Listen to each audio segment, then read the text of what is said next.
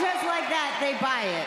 They eat it up. You pander to them, you thank them. I mean, really, people, I thought you were a little bit smarter than that. I mean, it's just so easy to say the name of the city. You cheer. Hey, Stephanie, you cheer. I mean, just come on. Welcome to the A Show.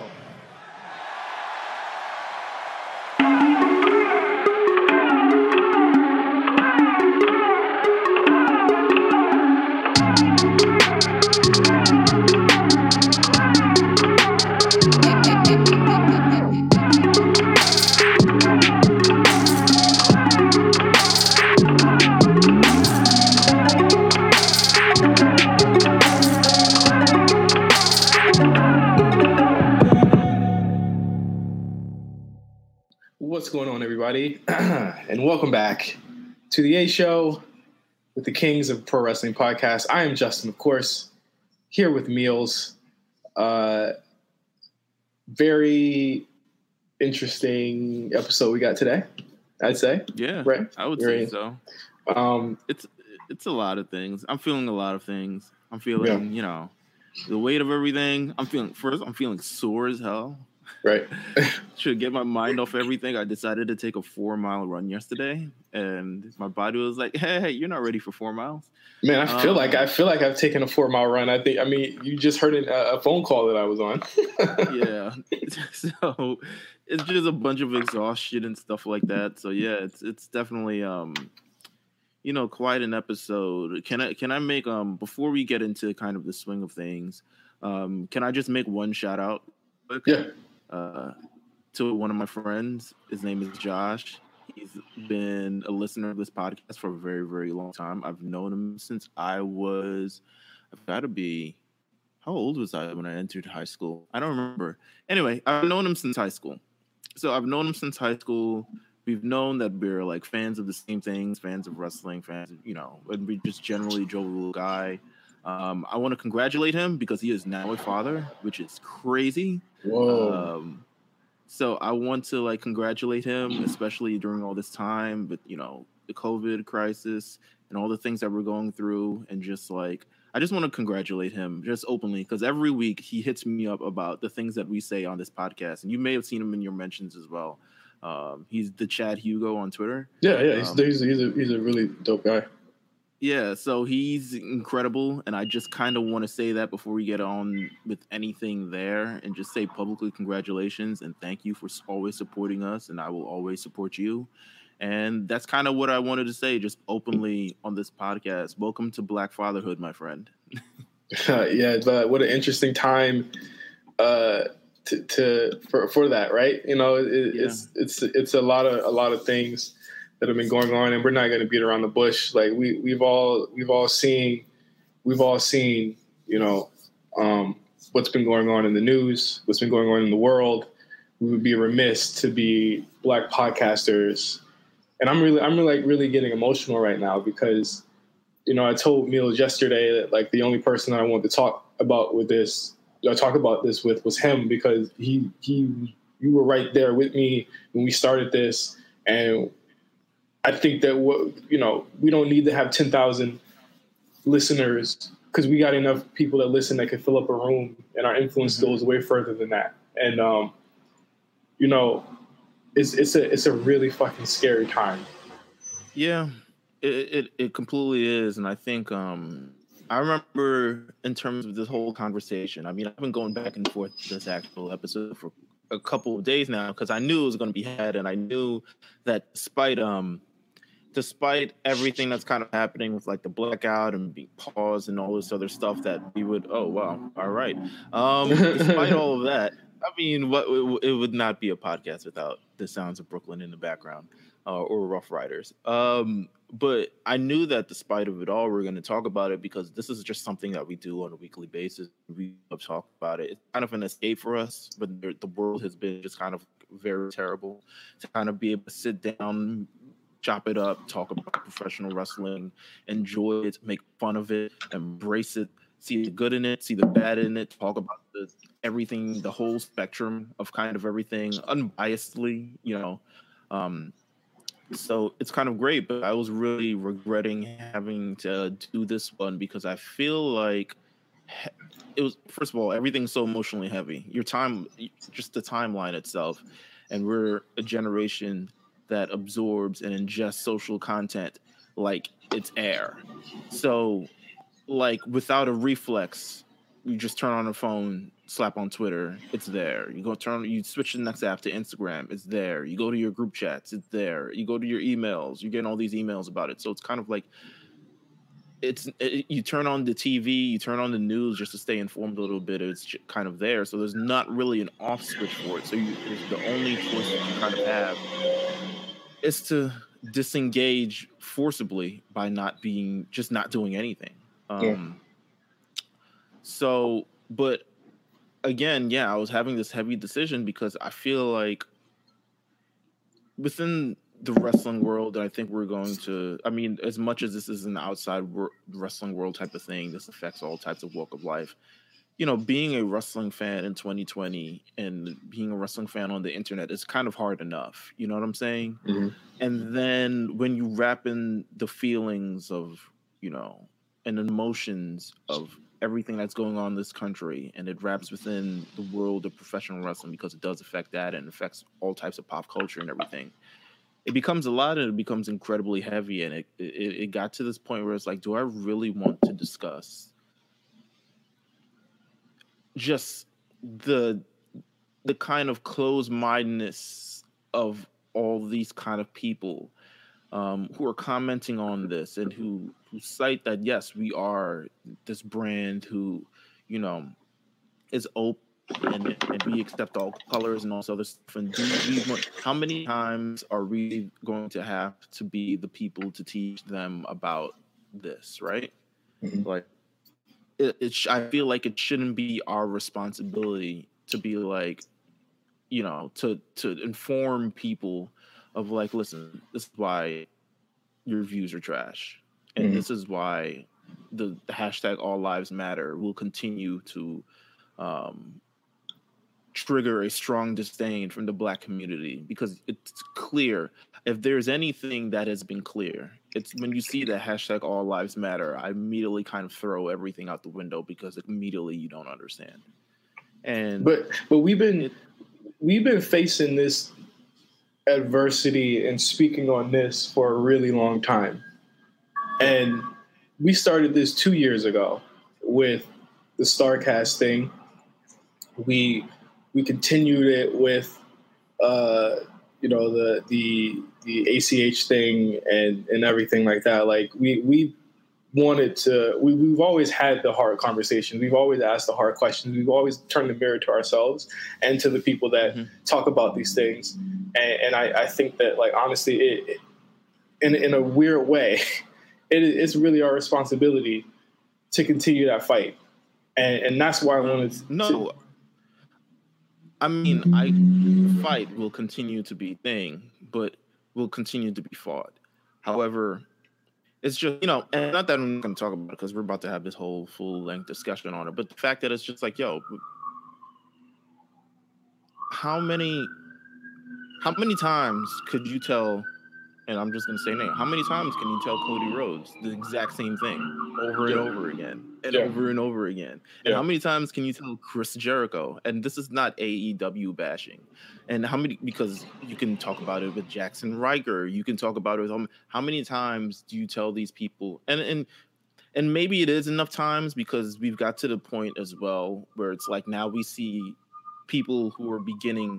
It took this moment, and it's sad that it took this moment because this is just one of many moments. You know what I'm saying? George Floyd.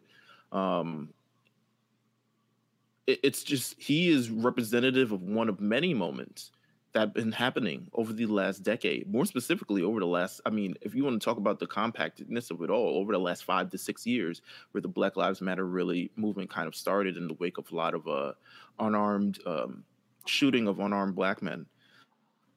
It's been happening for so long, so it's like, you know,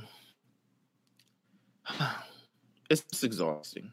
It just really is. It's tiring, like, and we have to. It's tiring to have the conversation that we have to have almost every other month about this.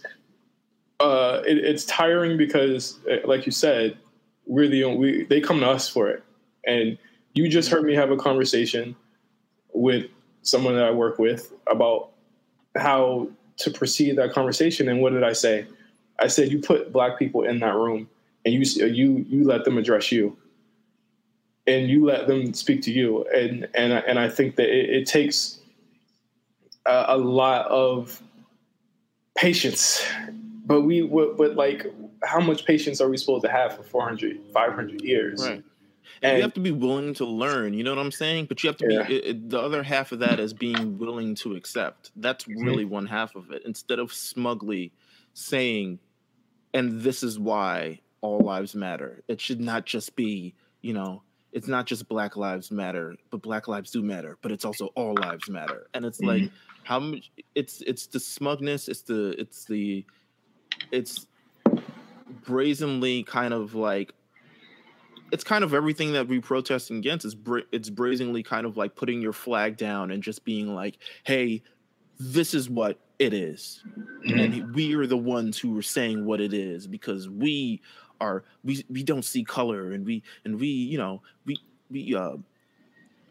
I've worked with black people before, or I've done this before and I have black friends and all this other stuff. So this is what it is. Like, people of all walks of life, it should not matter, but at the same time, it's like you guys aren't experiencing the same things that we're experiencing, and it's just clearly you don't see that, and it's clearly by the way that you guys are presenting it. There's so much into sort of where I'm kind of really on one half of where there's part of me that's kind of disgusted with the pro wrestling community. There's another part of it that makes me incredibly proud, and seeing something that I don't even think 10 years ago, to be honest with you, we've seen. Period. Like, I don't think even, I think probably the early, I don't even want to say earliest, because we've all heard the stories in the past. You've seen Teddy Long and shoot interviews talking about Ric Flair calling him the N-word, and you've heard Terry Taylor. Terry Taylor, you've heard the stories about, I mean, it's kind of like one of the stories of like why, I don't even know if it's the reason why Mark Henry became ECW champion, but you hear the stories of, what's his name, works in the back, talks like this. Michael Hayes. Michael Hayes, there we go. You hear the story of Michael Hayes, and just the racial kind of like things that he said to Mark Henry at the time, and you hear all these things, and I don't think at any point did we see a major. I mean, you heard of the stories, but there were no movements. There were no solidarity. There was no one speaking. No one speaking. I think that, like, not even to cut you off, like I see like the black wrestlers, the women, all going up and holding themselves accountable and holding the people accountable too. My feeling about this, and I had one of our friends bring this up too. And he was like, how do I feel about when white people send gestures like this? What are we supposed to do? It's like, obviously, like, all of our heads are on a swivel right now and into eternity because of what's going on. But I think that you take these at face value. If they're gonna signal boost support and they're gonna be an ally, we got to hold them accountable. But we also can't take every single thing as like ulterior motive type shit, right? Like, yeah, you show and prove. If you're gonna be Black Lives Matter, put it up, show us, right? And I think there's a lot of wrestlers, just speaking.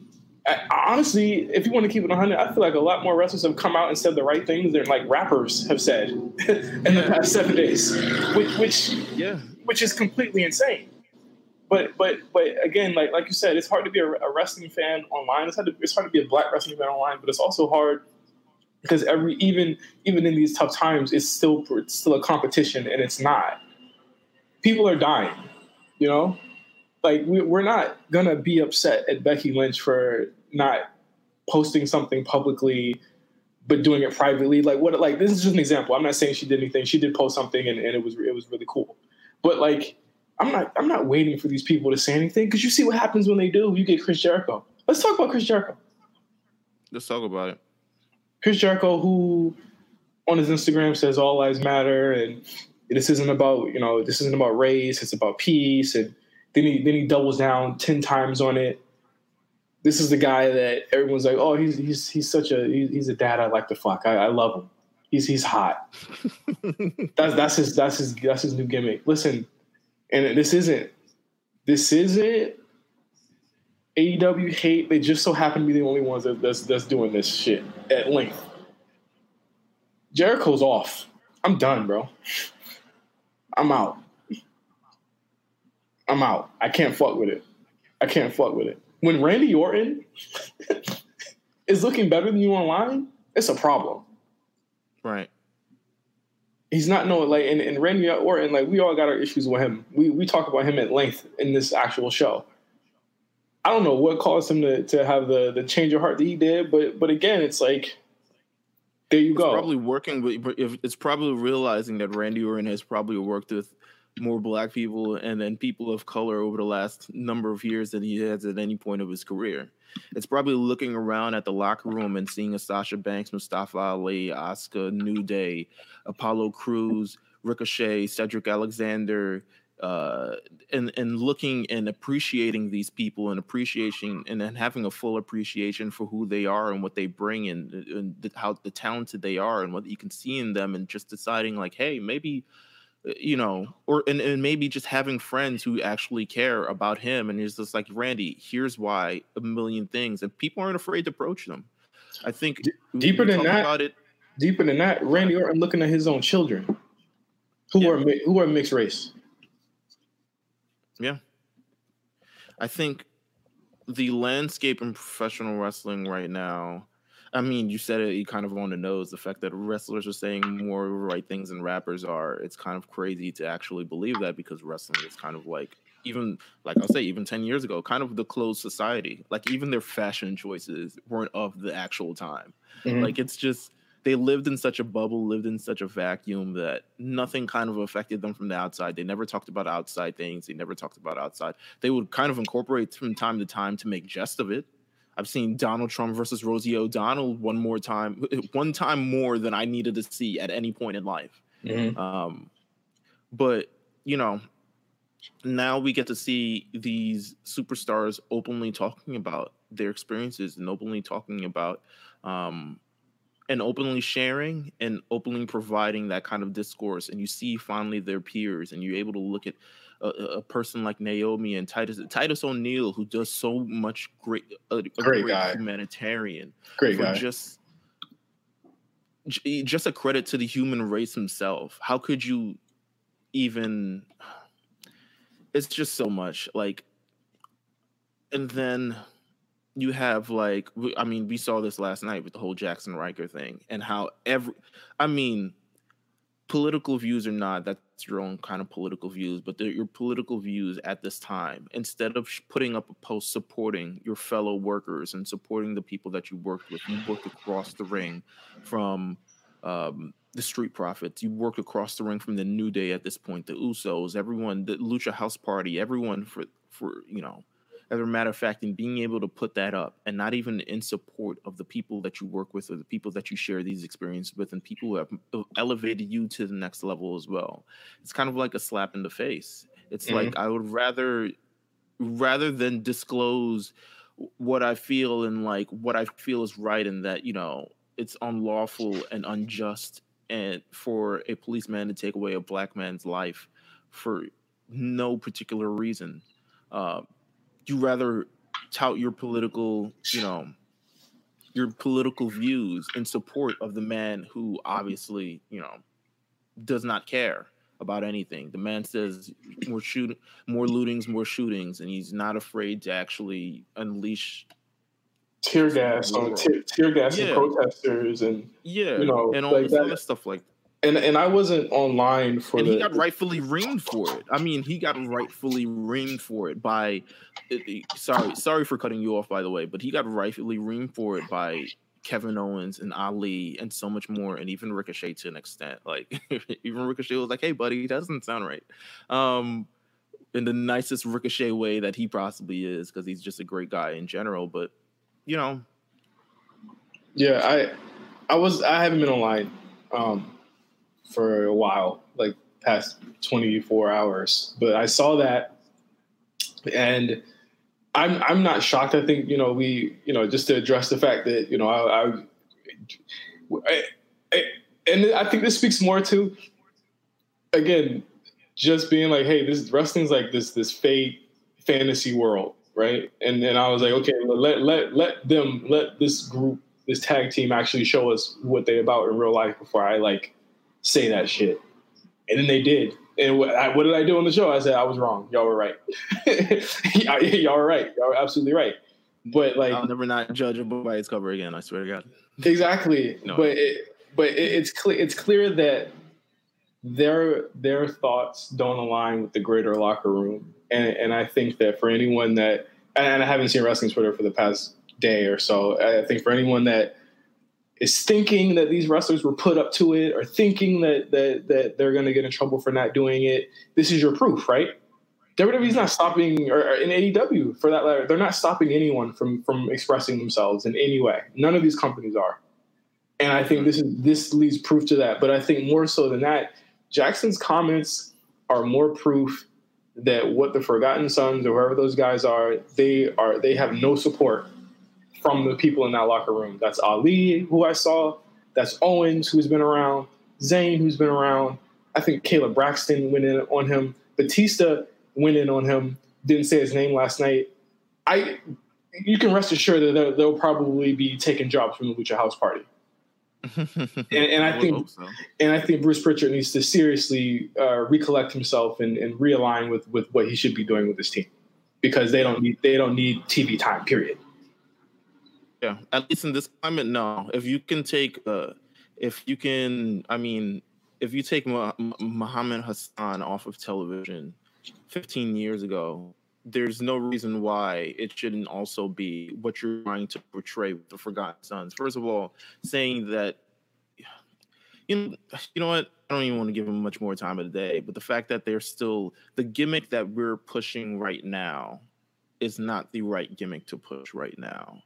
And I think you guys may need to reevaluate, like you said, what you're actually doing with the Forgotten Sons, because in this kind of charged American environment, it may be something where you end up putting your foot in your mouth. And then honestly, you're going to put your foot in your mouth because you're going to wholeheartedly defend the decision that you make at the expense of people who actually, it's either foot in your mouth, or I'm sure somebody in the locker room is going to put their foot in their ass. So that's literally what it is. I'm pretty sure Big E and Kofi, their silence speaks volumes on that right now. Right. Let's be clear. I want to ask how you feel about WWE and AEW as a whole not making a sweeping statement about this. Oh wow! I was gonna ask you. I feel. I think that you go. You ask me first. Let me. Yeah. I think just in general, I feel conflicted about it, because there have been situations we've asked for people to drop their views, and then you're just like, oh fuck, what was that about? But there are situations where I think even in our lives, like a statement by the places who employ us, employer labor, and all this other things, it means a lot to us. Mm-hmm. It means support. It means the years. It means trust. It means providing a level of, we got you. And that's sometimes all that you need. I know, particularly for myself, especially with my boss. I mean, I contacted my boss yesterday, and I was like, honestly, I'm emotionally just kind of exhausted from everything that has happened this week. There had been no statement from my job. No one has reached out to me. No one has decided, how do we feel? How does this feel? This entire situation is affecting America, but people kind of want to go on and have their Zoom meetings and all this other stuff. It was like that. And I'm like, no, there's no way I can feel supported or trusted or anything like that without the place that I put in so many hours, that people, and even wrestlers more, 300 days a year, multiple days a week, the threat of COVID, and despite all that happened, still coming to work as an essential employee, even though you're a sports entertainer. You're as much of an essential employee as anyone from the NBA or anyone from the NFL or anybody from there, or anyone from entertainment. But you still come to work every day because the show must go on, and that has been the values of your company. So you would hope your company is able to sort of mutually, respect your values as well. Right. And how did you feel about it?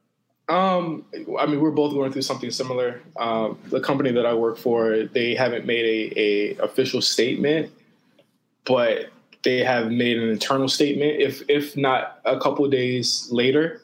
So this isn't to say that these companies, WWE or AEW, haven't said anything internally, but I think that it is clear that they are hands off on allowing their talent to say how they feel. Right. Which to me, I'm with you. I'm two ways about it. I do want to see some support from this company these companies that we all spend money and our time watching. But I feel like it's also strong to know that they are allowing their employees or their contractors, whatever the fuck you want to call them, I'm not going to get into that, they are not going to hold them back from saying what they want to say.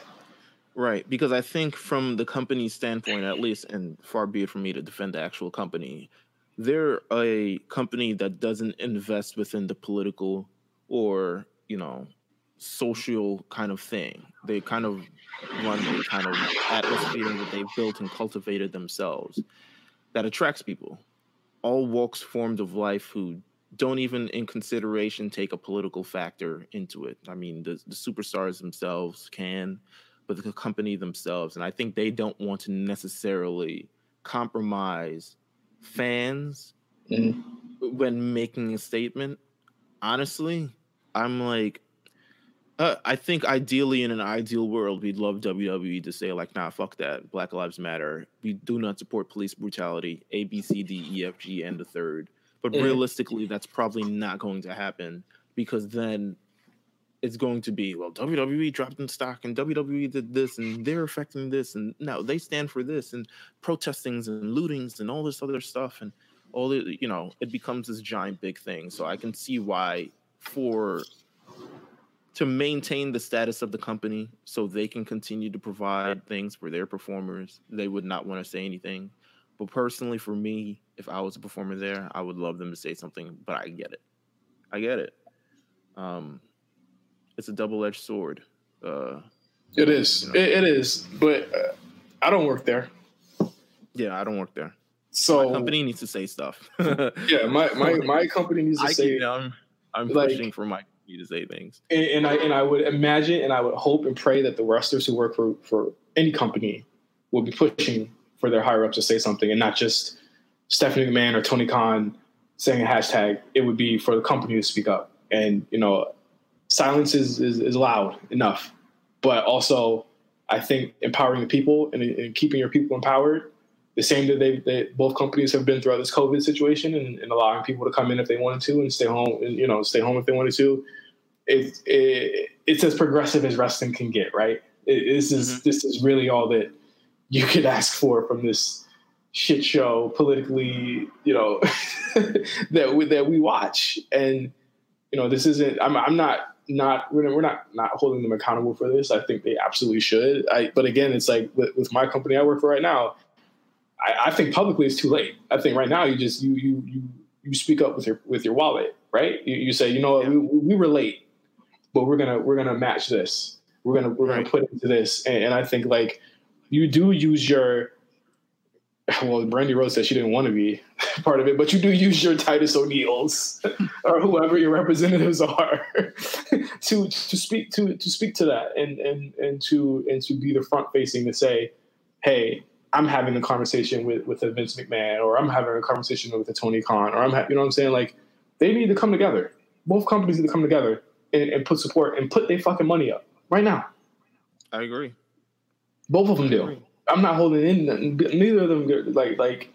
And I'll tell you, even in the episode of Raw last night, I was like, you know what, like nothing really matters right now. With this episode, like I did enjoy it. It took my mind off of it. It's a nice escape. Yeah, it's a nice escape. It was no, go ahead. It was a nice. I didn't think about anything when I was watching it, so it was a nice. I was, as much as other things and turmoil that's going on in the timeline, it's kind of nice to just be. Everyone's kind of like everyone that you appreciate is kind of aligned on Monday nights on the same thing. It's like we'll be watching wrestling, and then just those 3 hours of tweeting, and then it's kind of like go back to this. It alleviated a lot of things. I think everything is just so heavy and it's so compacting, and the weight is continuing to build up, and the tensions are continuing to build up around this country. That it can be a lot. I've had many people confide in me about the anxiety that they feel regarding a whole bunch of things, be included. I mean, I think just in general, just watching everything go down, the protesting, the police, everything of the sort, it's a lot to carry. It's a lot to hold. Yeah. A lot it's maybe too much for anyone to hold, especially in the social media landscape. Yeah. And like I think that you have to have a space where people can talk, and right. I can only imagine to a certain extent what they go. Okay.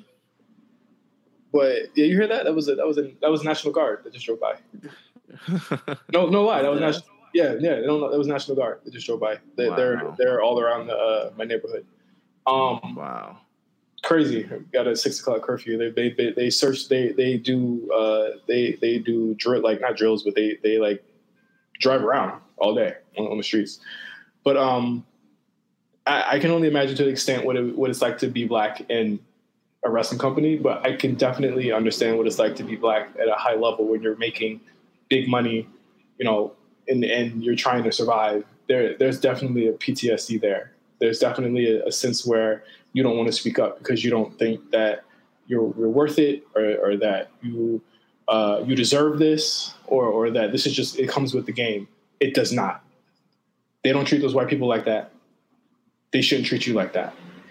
Speak up. Right. And that goes to anyone that's listening, and to anyone that's even in a company. If you listen to, like, speak up and make your voice heard, because they are definitely, they got to listen now. They got to listen now. That's what I would 100% say. Speak up. Never compromise your values for the values of the company. I would say speak up. Say something. Just say how you feel. Say you want to be represented. Say all these other things. It's very, very important. It's 100% important at this time. Yep. Absolutely. You want to run through the show really quick? Shoot. Yes. I know it's been a heavy 30 minutes. We didn't really have a no holds bar today, but we definitely. No, really, no. Yeah, we definitely. What else has been happening? Do I really want to talk about? All holds were legal. All holds were legal this week. It's crazy. Listen, we got to talk about SmackDown for sure, because it is one of the most kind of, I don't want to say surreal. Surreal feels like too much of a large word on this, but it's one of the most jarring moments that I've had. So I can tell you my experience in terms of what went down on Friday and how the hell did I find out that it went down. We were recording The Lookout on Friday. A late Lookout recording. Shout out to Skip from BK. You could definitely listen to that episode. It's live now. The Lookout every Tuesday, blah, blah, blah. So we were recording that, having a great conversation, great time. SmackDown, to me, it's a hit or miss show. If I miss the first 30 minutes of it, I'm not pressed, because who cares? It would be the one show where the beginning I missed that kind of like blew everything out the fucking engine, like because these shows when they're trying to they have to they usually do these types of shows when they have to, like, something big is happening, they have to kind of like go left. Yeah. And I think just in general, I think it's also responsive, like, let's do something completely different because nothing that we're currently doing is working. Mm-hmm. But so I tune in on SmackDown and I see a battle royal, and it's like, oh, the battle royal to see who will face AJ Styles in the final of the thing. And I'm like, what the fuck is going on here? See who will face Daniel Bryan at the end. I was like, wait a minute, what the hell? What happened to AJ versus Elias? What happened to Bryan versus who was it supposed to be? Jeff Hardy. So I go on Twitter and I'm like, wait, why are we having this battle royal? And everyone is pretty much like, you might need to sit down for this. And I'm like, what the fuck happened? So I go on WWE's timeline and they're just showing and I see Jeff Hardy being carried away in handcuffs and Elias being rolled into a thing on side of like low-key like a residential street. Like I guess the PC is right across the street from like residents or something along those lines. I guess it's just in the neighborhood. I don't know. You've been to the PC more than I have. Yeah, well, I mean, this looked to be completely on the other side of the PC because the PC is surrounded by like a corporate park where there's a bunch of companies in one like strip mall type place. Uh-huh. And it looked to be in the residential area directly across, like down the street from it. So I'm guessing they couldn't get a permit to do this stunt directly in front of it because the PC just it wasn't built like that. And if you notice on the thing, it's the side of a building, but I think it's like the back of the PC, I believe. And it was weird. I admit, because I even said like, that's not even the PC. Like and also like, go ahead. I'm sorry. I'm going to, I was like, Jeff, where he was. No. So, okay. So I decide, okay, I gotta turn this shit back. So I go on like whatever third party website it is because WWE Network is not gonna have this up for a month. And then I look on the YouTube page and of course it's like some abridged shit in it. So I go back and I find the video and I'm like, what's Renee Young doing there? What are the police doing here? There's a car on this. It's not even really crashed. It's kind of like, it is what it is. We're building the scenario. Renee Young is like, what is that? And the cops are like, Jeff Hardy? They find this like note that pops out of the ceiling thing. I don't know. I don't drive cars. The compartment in the ceiling. What is it called, bro? You drive? Sunroof? Sunroof, sure, whatever. The thing to block the sunlight. Oh, the visor. Yeah, there we go. So it pops out of that, and I guess it's like Jeff Hardy's thing. And then we go over. This is like obviously some sort of like news shit because now they're like Renee Young is like, and we'll take it over to Caleb Braxton, and Caleb Braxton's there with Braun Strowman. Braun's like, I don't know what happened. I just saw something, Elias, and Oscar level. Like, Oscar level. And I'm like, aren't you the Universal Champion? What are you doing? What are you doing here? So, also, cold open, by the way. Very cold. Just like the open starts with the camera just running up and it cuts to Renee Young and she's like, on the scene here. We just had a crash. And I'm like, since when do you report the news that happens outside of WWE things?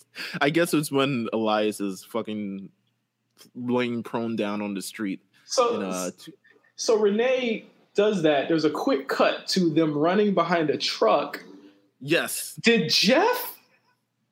Was he flung out of the vehicle? So that's one of the parts I don't understand because they're clearly like, is Jeff Hardy? Was Jeff Hardy around?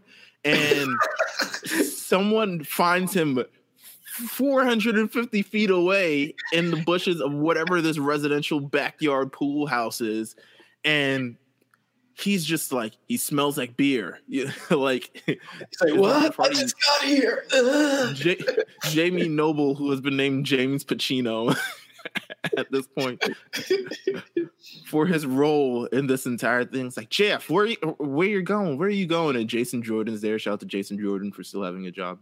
And the cops are just like, are you Jeff Hardy? We got to take you down. And Jeff is slurred up. And he's like, wait a minute, why the hell is he slurred? What the hell is going on here? Like, he's just like... He's like, Yeah, because, like, obviously by the end of it, you realize, like, not even realize, but it's inferred that he was framed because he was released from the police department within 2 hours. In an hour. He was there at 9:50. So he was released. So I'm like, I have questions in the beginning. I'm like, wait, why is he slurring his words? Why is he like, what's going on here? What is it? And I'm like, what the fuck? He's like, ah. He's like, Elias. Elias. And I'm just like, bro, what's going on? He's like stumbling across the street. I'm like, wait, why are you stumbling now? And he's like, is that your rental? Elias. So let's get.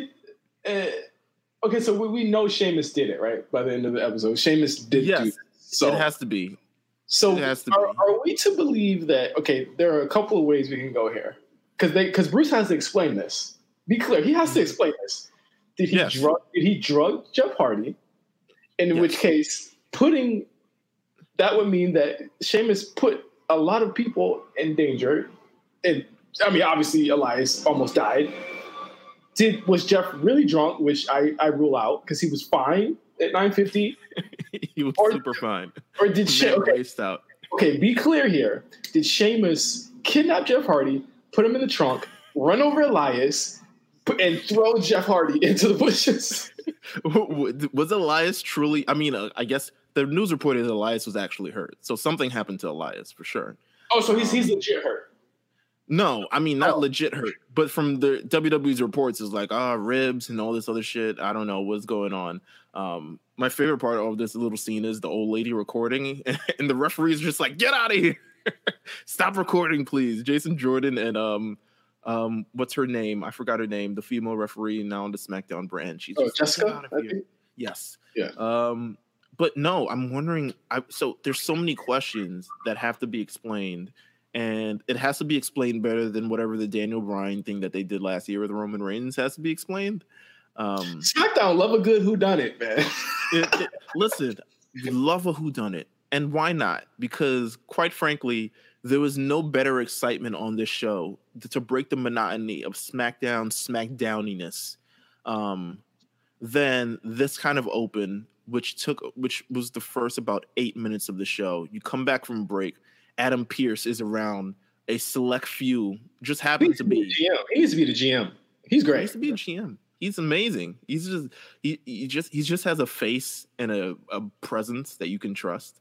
Until he sides with Vince McMahon, and it's the authority. It's the authority again. Yeah. You love all the small talk in this. Is like Jeff Hardy is a drunk. You know that. He's a Jeff Hardy. And various people agreeing, various people butting in. Cesaro actually saying, nicely said, but I like this. I like Cesaro co-signing Sheamus because obviously they were partners, but I thought it was a nice callback. Jay Uso being there and it's like, yo, fool, I think we need to have I need an opportunity at this, and Ziggler's just being like, oh, here we go. This is the reality. This is why I love doing this show week to week. Because when you go back, you'll be like, oh, this was the time when everyone had a curfew. Of course. There was a virus. There was a pandemic also. Yeah. Of course I did. Yes, we have a curfew. It's 8 p.m. tonight. We got 6 p.m., so wow. I think so. We'll be curfewed around the same time. Yeah, pretty much.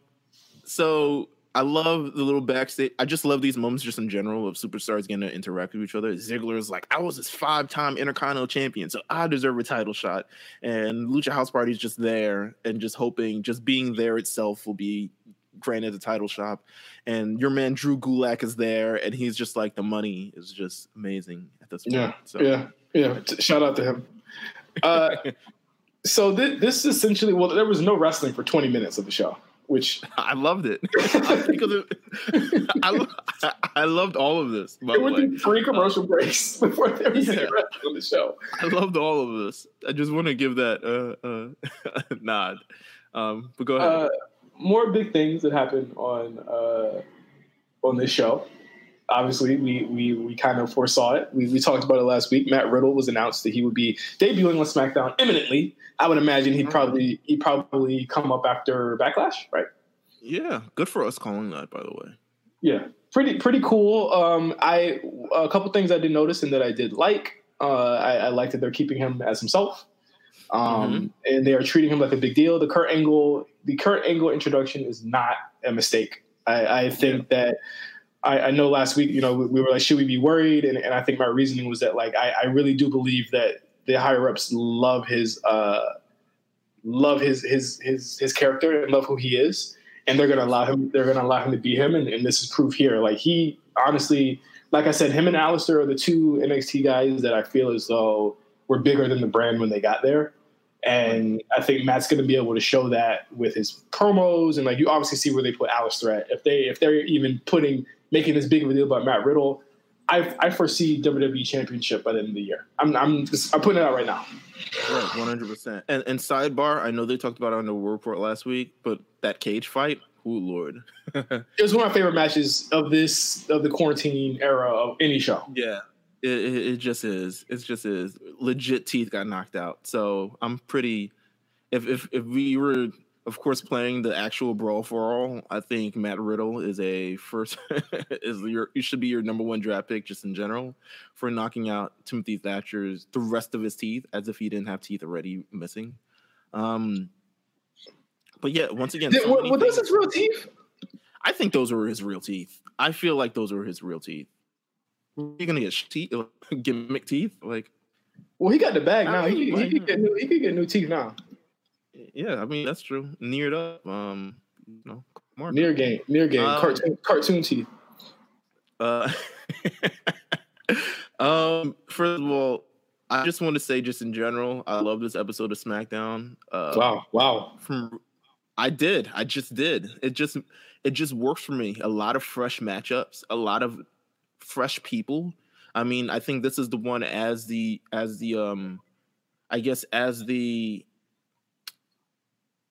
get into new phases of this pandemic thing where they're allowing more people in more spaces, you're getting a lot of the superstars feeling comfortable to come back. This is the first time we've seen Shorty G in a long time. This is the first time we've seen a lot of people. I mean, I don't want to say a lot of people in that battle royal, but I feel like, Jey Uso, who is, I'm glad they're doing something with him.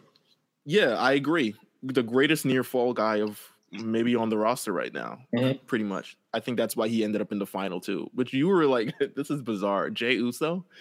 I was like, well, I was texting you throughout the whole thing, but I was like, yeah, okay. But it ended up being really, really, really dope. And we got a really good Sheamus and Bryan, like you said, they can main event any city, anytime. Yeah, any city for the last decade. I mean, they have the history infused within it. I think both guys are not afraid to hit each other as hard as possible, which is great for any Daniel Bryan or Sheamus match. And I think just in general, the way it ended, the way it led up, the fact that, I mean, I guess Jeff Hardy was taken out and Sheamus very opportunistically managed to win this battle royal and get himself into this slot. Just worked out great for it told a complete story throughout the evening, which is one of the things I like about the show. You got to make it make sense. You know what I'm saying? Trademark. Right. But yeah, I mean, there's so much different things. I love the interaction between, first of all, Bliss Cross Applesauce. I got their name right this week. The New Day and Bayley and Sasha Banks. I was just like, wow, didn't think about it, but all three of them work really, really well together. And again, it almost felt like it was like an episode of Raw. The way that they intertwined a lot of storylines into itself, but a strong episode. Again, that was kind of like the peak of stuff happening that night too. And again, it was it helped take my mind off a lot of things. So yeah, definitely go back and check that episode out. The Otis and Mandy thing has the most views of this entire thing on SmackDown at 1.2 million views. I'm like, what the fuck do people see in this shit? I was excited over it. I was like, I was a little hot and bothered. Listen, fuck that. Slurred Jeff. Running. I'm with it. I'm also with it. Were you with Raw? I was okay on Raw. I wasn't too high on Raw. I felt like a lot of things I felt like they had this thing where a lot of things kind of just like carried on, maybe a little bit too long. It was a wrestling heavy show. Yeah, it was. Various things. I mean, what do you want to talk about on Raw? I think Raw itself. It was a lot of matches. I thought Alistair Seth was spectacular. I question them giving Alistair the win in that way. But again, you're still protecting Alistair, and like you said, like they have the shit or get off the pot. He has now beaten everyone except Drew. Yeah. And I think that, it's cool to keep him in these storylines. I do foresee him winning the championship at some point this year. I just don't know when that would happen. Like a lot of things would have to move around for him to do that, unless they're just going to feed him to Drew, which I think would be a big mistake. Right. Seth is again really good, but I feel like if they're building to him and Ray, why put Alistair in it? Why is Alistair even in it? It looks like they're building to Dominic versus Seth too, right?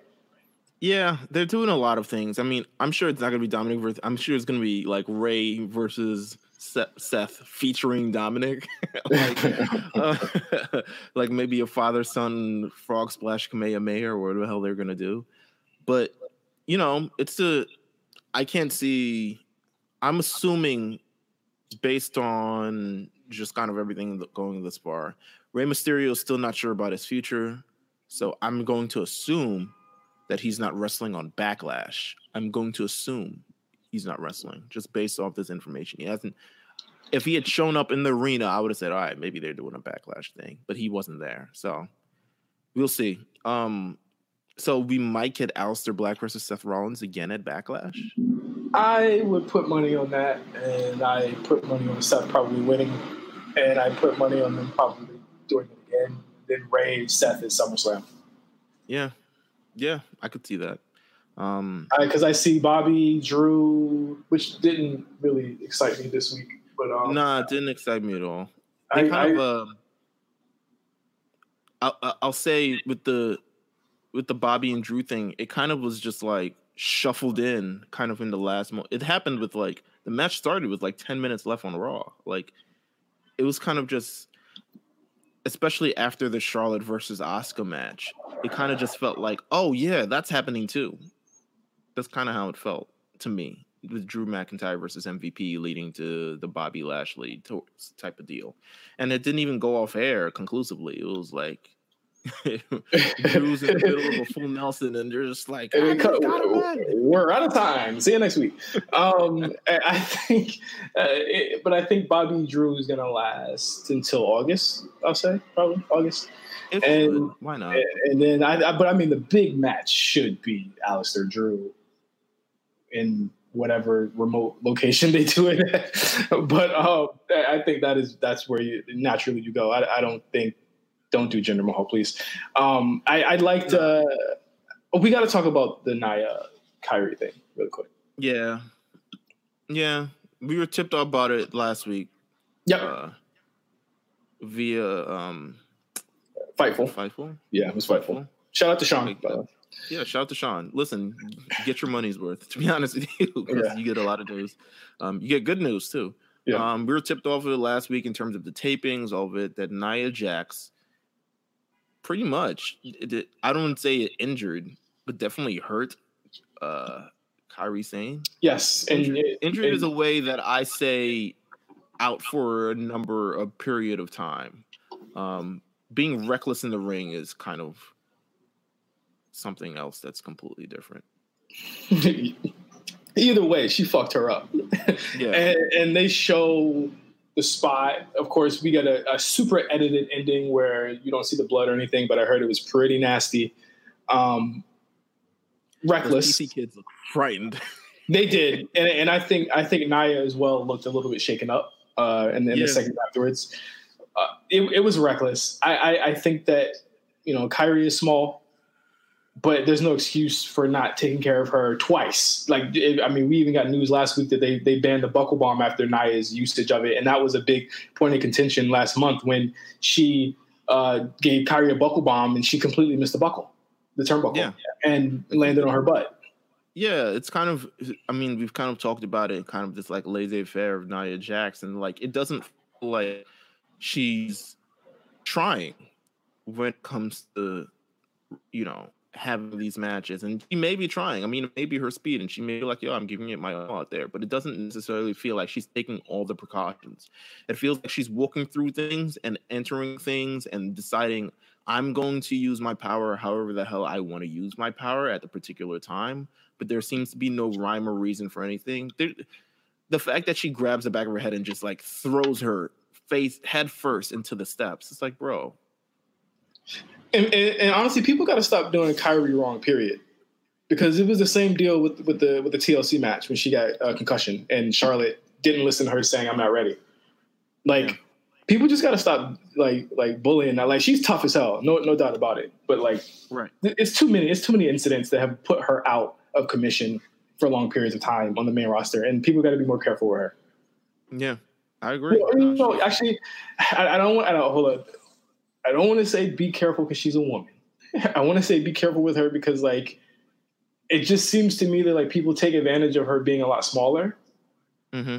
And I know she bumps really well, but like look at how Shayna does it compared to how Charlotte was doing it. You know, I feel like Shayna was able to quote unquote brutalize Kyrie without actually hurting her and without actually making it look like a hurt. I mean, because remember she did the hanging spot with Kyrie over the turnbuckle, and that looked more dangerous than anything she'd ever done. And from what I understand or what we see, like she wasn't hurt or bleeding or anything after it, you know. So just wanted to clarify that. But I thought that again, Nia Asuka isn't doing it for me as far as a feud, but it's something that has to happen.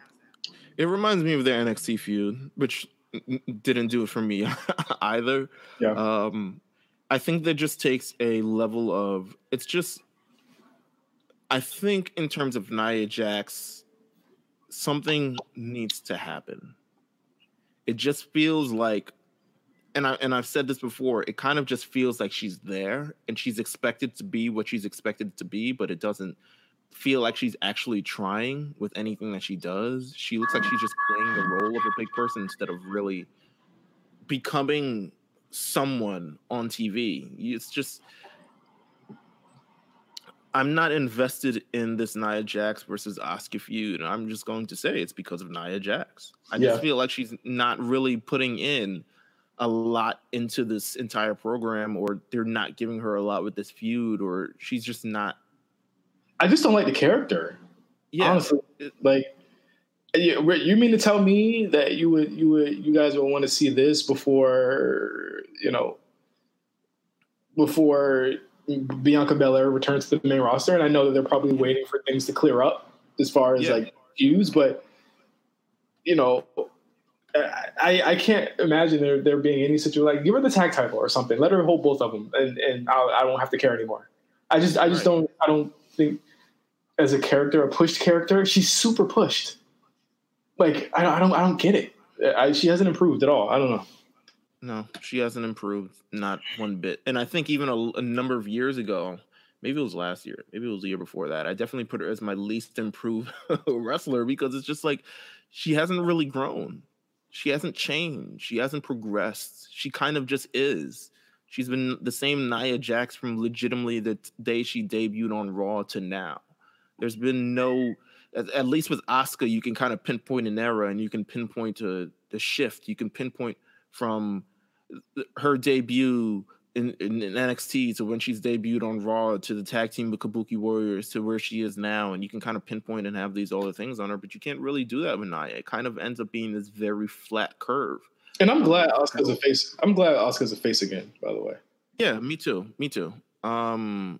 It just is what it is. I'm glad she is. I like the Charlotte versus Asuka match. Didn't like how it ended, but guess what? Who didn't see that coming? Yeah, it was a weird bell ring too. It was almost like I guess it's a no contest. I was like, did she get counted out? Because I'm gonna be mad. I mean, she definitely did it because it wasn't. He didn't hit 10. I went back and watched it. He didn't hit 10, but I guess it was just sort of like he kind of preemptively throughout the match. I mean, yeah, like, right? Yeah, like Nia's here. Call for the bell. How do you feel thus far? Apollo Crews champion. God.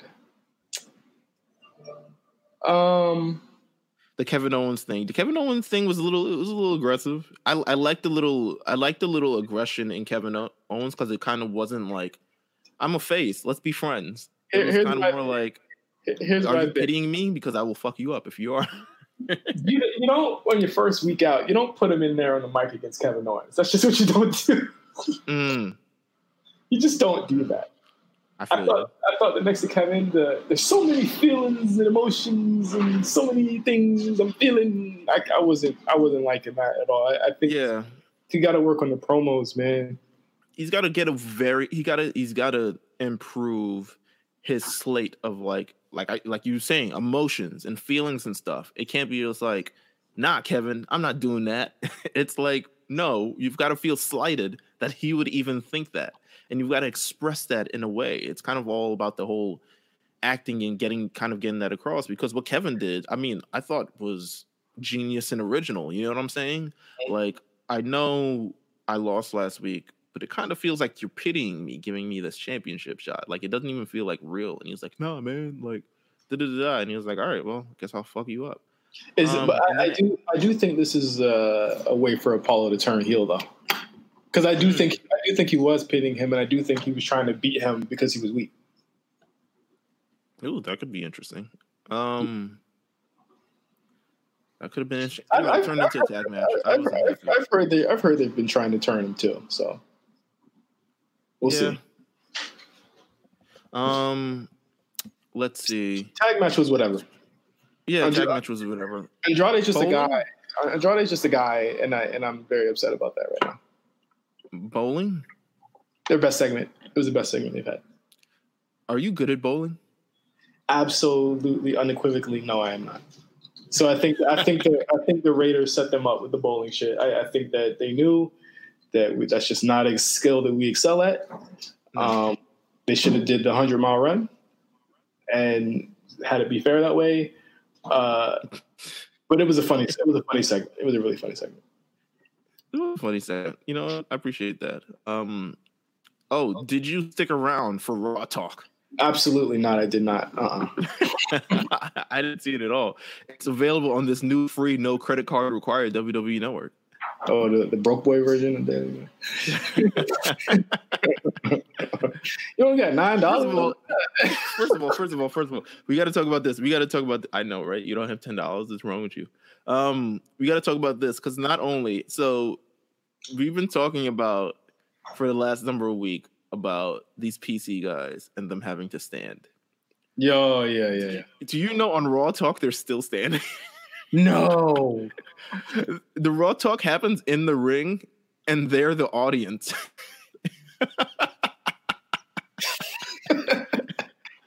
This is a rib. This is too much. The fact that they recorded Raw Talk and they had to listen to Seth kind of like talk slowly. Yeah. And homeboy, I mean, there's various people. There's some people in PC I've never seen before. I was like, yo, who are these black people at? Where they been at? They look like people from the neighborhood. Like, that's crazy. Shout out to them. I mean, here's my thing, man. If they're not getting paid, paid to stand, that's a problem. If they're getting paid to stand, then they need to go holler at, people that work at I worked at GameStop for 6-7 years. I know standing for hours sucks. It really does. But I think that what are did they at least get a 30, a 15? What did they do? I'm not really sure where the complaints are coming from, but I also think that the people that are it's bad to say, are they babying them a little bit? I would. So here's the thing. It could never be me. It couldn't be me. I just have flat feet. It's just not going to work out. I'm going to complain. And I'm sure they don't have to come if they don't want to, right? Because I heard that if you're not. Are you sure? Well, no. I heard that if you're not booked or you're not on a show, then you can't go to the PC at all. So I would imagine that they just want to get out the house. Right? So I mean, if that's the case, I don't expect to see a lot of people next week. I don't know. I haven't heard internally anything of the complaints, but I'm sure. I mean the reports have been for concerts for hours, and I mean not these are 10 hours. 12-hour days.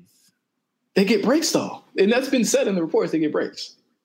Listen, it's compounded. I ran 4 miles yesterday. My body is like, yo, what the fuck was that? But that's. I feel, on one hand, I definitely do feel bad. I feel bad for him knowing if I had stood for 12 hours, even if there was breaks in between, I'm not getting up the next day. And then, I know they're not training or anything, but yeah, I mean, you have a point. If you're getting paid and you like want to go, there's no reason for you to complain. By all means, I don't know. It's the first time. It's the first time Apollo Crews has gotten a standing ovation. So I'll say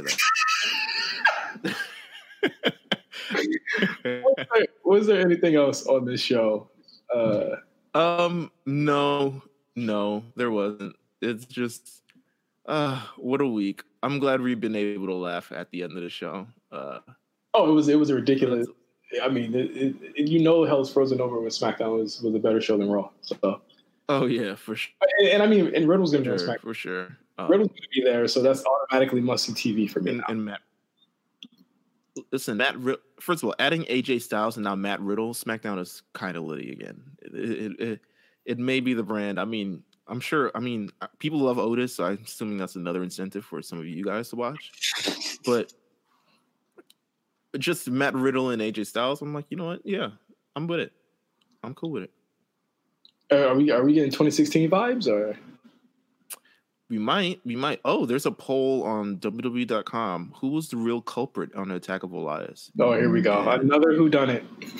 And the options are King Corbin, Sheamus, AJ Styles, and other. Put God. Remember when God was booked? Yes, I do remember that. I'm interested in see the results. I'm going to put King Corbin. King Corbin is leading at a 44%. Not even Sheamus, who clearly benefited from. Maybe it was a whodunit. Maybe it was both of them. Maybe. But again, here are the three choices again. Actually, let's ask the people. Let's ask the listeners. What do you think it was? Do you think that? Who do you think it was? Not who. How do you think it happened? Because we know it was Sheamus. Right? Was Jeff? No. It doesn't even matter who it was. Do you think the culprit drugged Jeff, put him in a car, and told him to drive? Do you think? No. Do you think Jeff just taking drugs from King Corbin? What was the other two choices? One of them was Sheamus and AJ Styles. One of them was Sheamus kidnapped him, hit a light to the car, had to, and then flung Jeff a block away. I forgot. There's no way one person could do this. There's no way one person could do this. Who could have done it? It has to be a mixture. It has to be Sheamus and somebody else. I don't know. Sheamus and somebody else. There's no way you're beating the shit out of Jeff Hardy, running back to your car to hit Elias. Dolo. It's just not going to happen that smoothly. We'll see. But yeah, we'll see. Let us know what you think. Who done it, A-Show listeners? Let us know. And until then, thank you guys for listening to the A-Show. If you want to reach out to us and let us know how you're feeling, and you just want to vent, hit us up at RNC Radio Live. We got some really, we have a lot of links to places that you can donate and causes that you can support right now in this time. So just make sure you check out our Twitter page. You can follow me at OGJohnny5, Meelz at Meelz TV.